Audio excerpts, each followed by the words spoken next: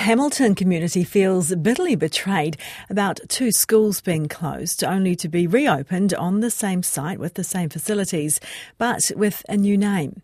Hamilton's Melville High junior prize giving yesterday marked the school's last day after 60 years of teaching.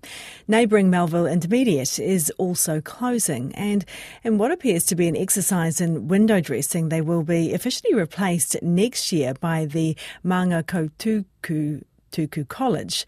Libby Kirkby-McLeod attended yesterday's prize giving. The role at Melville High School slumped years ago, but growth is on the cards with new subdivisions in Hamilton's southwest.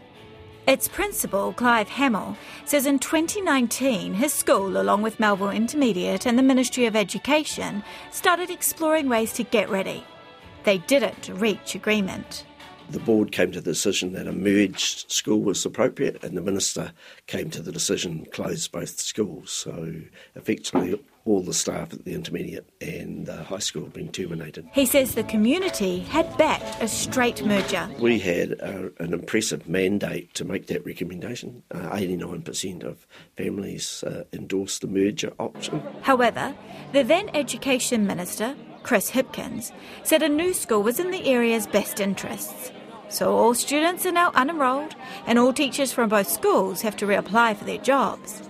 And next year, Melville is replaced by Mangakootukutuku College for students from years 7 to 13. Clive Hamill says he was at a meeting where the ministry promised $40 million to revitalise the new school. But he says there's no sign of the money.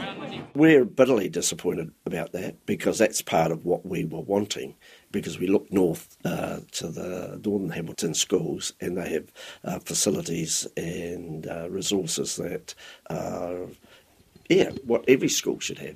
In a statement to RNZ, the Ministry of Education's head of property, Sam Fowler, says funding for the development of Mangakootukutuku College has not been allocated or approved.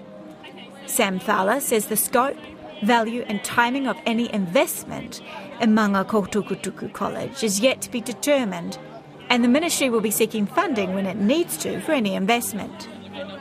Tiro Govinda has been appointed principal of the new college and was at the junior prize giving. We're happy to be here and to support our students who are going to be with us in 2024. However, not every student is planning to stick around. It was pretty sad since Melville's ending, but I don't know. I'm going to miss it. Yeah, what are you going to miss? The teachers and my friends. The peoples. Yeah, for sure. Are you both coming to the new high school? Nah. Where are you going to go? I'm going to Fraser. I'm going to Fairfield College. Liz Willis was the presiding member of the Melville High School Board of Trustees, and all 5 of her children have been through the school. She's been talking to former students. I felt quite privileged to be in that room listening to these young people and their memories. So, Melville may close and the name may change, but those memories, those kids will hold those memories forever. Melville may be losing its identity, but Clive Hamill says a student once told him, "You can take the boy out of Melville, but not Melville out of the boy."